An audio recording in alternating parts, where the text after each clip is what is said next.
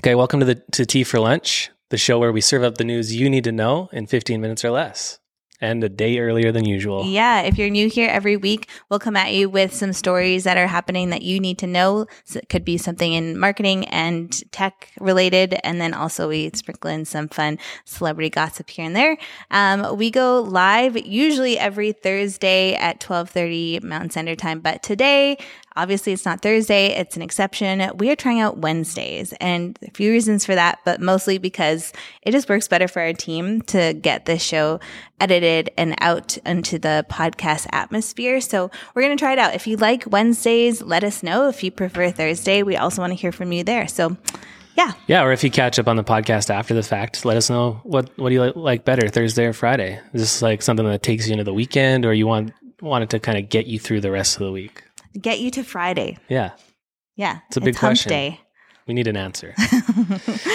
Cool. Well, we have so much tea going on. First, I have to say something that happened today. Oh, yeah. Please do. We like to share like how things are going. I feel like I did a good public service today because I witnessed a hit and run when I was driving home from dropping off our daughter at daycare. Mm-hmm. And at first I was like, oh man, I got to stay in and wait for the police to arrive because I am a witness. But then the person that hit the other car decided to just peel off. So I was like, okay, I'm Batman today. So I chased him down, caught up to him at a red light, took a picture of their license plate, which after the fact, I'm like, is it weird that I took a picture while I was driving? But anyways, doing a good service. And then I just drove past them, gave them a little finger wag, and then went back to the scene of the crime. You did this thing? Yeah. So I feel like they just knew all day that eventually it was going to catch up to them. I do not have the cojones to like make any hand gestures to drivers.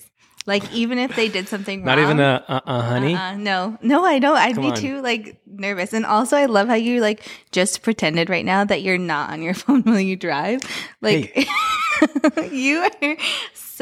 You're very talented, actually. It's one of your many talents at, like, full email dialogue. No. Hey, strike this from the record. I keep my phone in my pocket. Yes, totally. You're a very safe driver. You're good. You're a good driver. Thank you. But also, yeah, thanks for your public service. Yeah. So then I was getting a bunch of missed calls right before we did tea for lunch. And then I got a text that it was a police officer asking to talk to me. So I gave him a shout, gave him the details, the juicy details on what happened. And here we are. Yeah. You did a great, important public service. So Mr. Incredible today. Friendly neighborhood Spider-Man? Batman? Yeah. I mean, we could get into a debate about which superhero is better, but I'm just going to go with Batman. I'd love to debate you, but I don't care enough about that. Yeah. So as soon as I said it, I knew. Should we get into the actual news now? Let's do it. Cool. Okay, first up, we're going to talk about YouTube. YouTube launched some really interesting, exciting updates to their partner program, and it affects creators. If you're a creator who's trying to monetize your platform or build an audience on YouTube, this is a really important update. So previously, your creators had to reach 1,000 subscribers and 4,000 public hours within a 12-month period in order to monetize their YouTube pages. So monetize basically through ads. So you had to reach that milestone before you were invited into the YouTube partner program.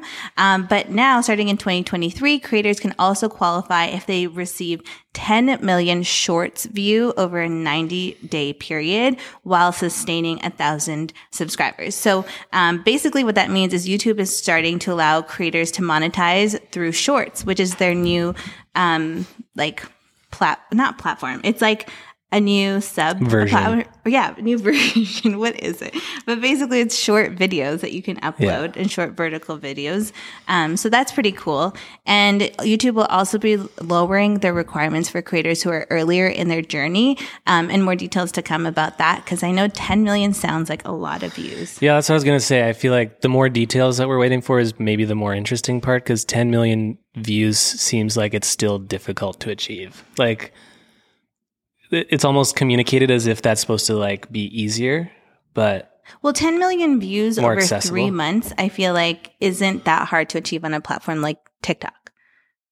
So I think that's what they're trying to do. Like if they're trying to get more people onto shorts or more people to invest time creating shorts and creating content for shorts, which I actually think is pretty awesome because YouTube, unlike competitors like TikTok or Reels, they're actually starting to like do revenue sharing for ads, which is like something that TikTok has never done yet.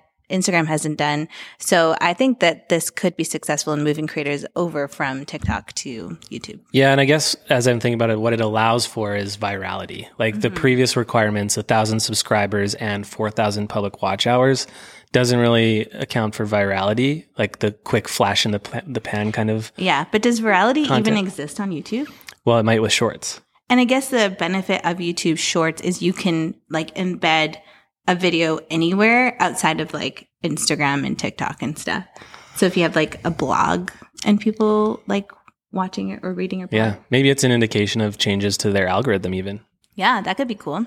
Yeah. Okay. I'm not that mad about it. Yeah. So lots of interesting stuff happening at YouTube. I feel like they're doing like a good job at meeting their creators and actually including updates into their platform that actually help creators. Yeah. So, they've also mentioned that they're working to improve creator music, which is interesting. Obviously, they didn't give a lot of detail about that, but that's a space that is broken because of all the record labels. And like, I just feel like the music industry is still like the mob or the mafia. It's just like so controlled and monopolized by a few big corporations. Totally. And that messes up like what creators can do on TikTok and Instagram still. Yeah. And with the updates that they announced yesterday, YouTube is going to allow creators to access some of the music on YouTube, and it's going to like do a profit sharing with the creators of the music too. So nice. I think they're going in the right direction. Okay. More YouTube. Speaking of YouTube, we're on YouTube. That's true. We've been dropping episodes from Tea for Lunch on YouTube. Some of you have been watching. We've been noticing that a few of the specific episodes have been popping. So thank you. And if you're sick of just listening to us and you want to see our faces. Want to see our beautiful faces? I did get my hair done recently, so I highly recommend that you go to YouTube and watch it. Yes, she's serving looks. It's so a lot darker. It is. It's good. It's good for fall, winter. It's good for your vibe. You always say it's good for fall, winter, but like, is it good in general? Yes. This could be my new forever look. Okay. Yeah. I mean, I'm down. Thank you. You look hot. Okay, next story. Kanye is back at Tea for Lunch. He's been making headlines once again. After being so happy with his Gap partnership, he's no longer having it. And I don't blame him. I feel like if you watch what's been going on social, that's just been a mess from day one.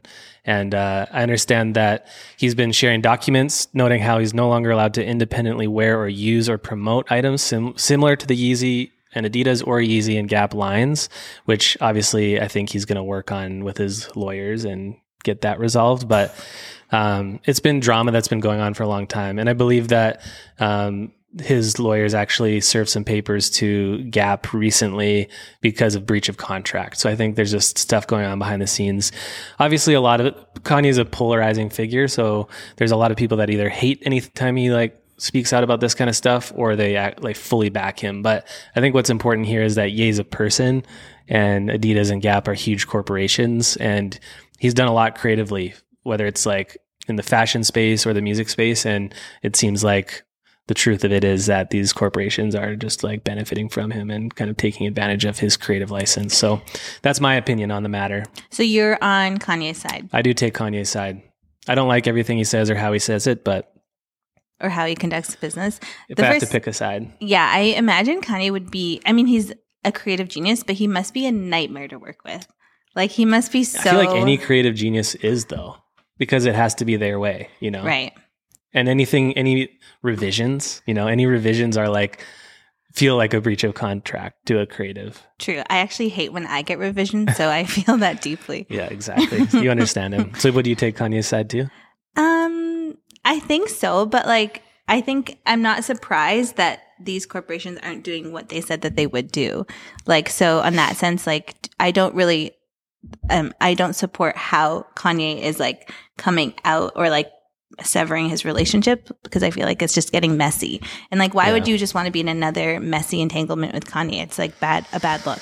I'm sure they don't want to. And I'm sure there's lots that have gone on behind the scenes, but it kind of seems like the only way that Kanye can actually like get what he wants, put the pressure on if they're not resolving it actually amicably. Yeah. Given the power that Kanye has to get people talking about his like current messy situation, like I wonder how bad it has to get for him to go public. Like, do you think he's the type that's like one wrong move and I'm dropping this on Instagram? Or is he like it's got to get really bad for him to like share it all? Yeah. Well, I mean, I think we see stories on like Hypebeast and Complex and things like that about things that are happening even when Kanye doesn't say it on his social. Like, for example, when he came out with his new Gap line and it was meant to be served in those like big bags and then Gap had it all on racks and he was upset. Like, he didn't take to social spewing about that, but it was still publicized, you know? Yeah. So I feel like there are things that are happening offline that still get caught into the public eye without him always being the one that's like spewing off. But I don't know. Maybe I'm giving him too much benefit of the doubt. Yeah. I am sad that Gap didn't hold on, like actually do what they said that they were going to do with their contract, which is create stores with Kanye. I know. That would have been a cool experience. Yeah. Although the thing is, once I actually experienced some of the products from Yeezy Gap, I was underwhelmed. Like, wait, you experienced them? What do you mean? Just through other people buying them. I didn't buy any myself, but I saw it and kind of felt it. And I feel like even though the designs were cool or like kind of breaking some rules, I felt like the quality of the product was really lacking. At the end of the day, it's just a hoodie. Yeah. Or it's just like a puff jacket that feels like a garbage bag, you know? Too bad. Yeah. Well, enough about Kanye. What's the third story? Yeah. So last story here is a major win for cereal fans. Not cereal, the food, cereal, the podcast, if you remember that. There's a new episode out, and it's because Adnan Syed, the subject of the first season, he has been released from prison, conditionally released. He was convicted 2 decades ago and was serving a life sentence for the murder of his classmate Hyman Lee. Despite maintaining his innocence this entire time, the Serial podcast actually followed the entire case, and like they also were talking about doubts in his conviction, but he was convicted anyways. And yeah, but because of new evidence that was, I guess, accessed by the prosecution, they have agreed to conditionally give him 30 days leave and then decide whether they want to move forward with a new trial or not. So this is pretty big news because like all the details of his case are in this podcast, and everyone has always, well, as far as I know, the podcast hosts have also been like questioning whether he's actually guilty of this, and the evidence has always been kind of murky. So it's pretty cool that now he's finally seeing some justice. Yeah, it's crazy. It brings me back to when we were dating, because I feel like that's when we listened to it. Yeah, we did listen to it. We didn't finish the podcast. I think we did. Did we? Yeah. I don't know if I paid attention the whole time, but we did listen to it. And it's such a good podcast. That podcast was such a big deal for podcasts in general. Yeah. It was like the first podcast that won a Peabody Award. It was like the first one where it felt like everyone was listening to it. I don't know of a podcast even now that everyone listens to. And it came out weekly, which I thought was cool. Like it felt like a real life TV show that we were all like a part of. Yeah, and this might be a stretch, but I almost, in my experience, feel like it sort of changed the way that people consume episodic content in general, like even TV shows. Like I feel like that was before, you know, a Game of Thrones or a show like that, even that you watch on TV, that people almost consume together and like debrief together. Like it felt like as people were listening to the Serial podcast, that there was like blogs about it and like forums and people taking to Reddit and Twitter and all just kind of debating what was true, what happened in the most recent episode and all that stuff. And it impacted like real life events of the case. Like I remember there would be an episode that would drop and then it would inspire like people to look into details of something, including lawyers. And then they would find something else and it would inspire, like it was real time things that were happening, which I feel like there's not a podcast like that anymore. It also sparked this whole new genre of true crime podcasts, which didn't exist before then. And like, that's a huge like category of podcasts. Yeah. But anyways, it's cool to see that he's released. It only took 20 years for the justice system to correct itself. So, this dude went to jail for high school drama and then he's now in his 40s. Yeah. And I actually listened to the latest episode that they shared about this update that he's being released. And it talked about like everything that was wrong with the justice system was wrong in his case, like including like faulty evidence, like like some people who were cops who were like getting shady about how they were investigating things. Like just like everything that could go wrong went wrong in his case. And it's really sad that it took so long for him to get some justice out of it. But hopefully this is a changing point for him. Yeah. And he'll be free. Quite the story. Yeah. Anyways, those are 3 stories. Thanks for watching, listening. Now that we've wet your palate, go have something more substantial. See ya.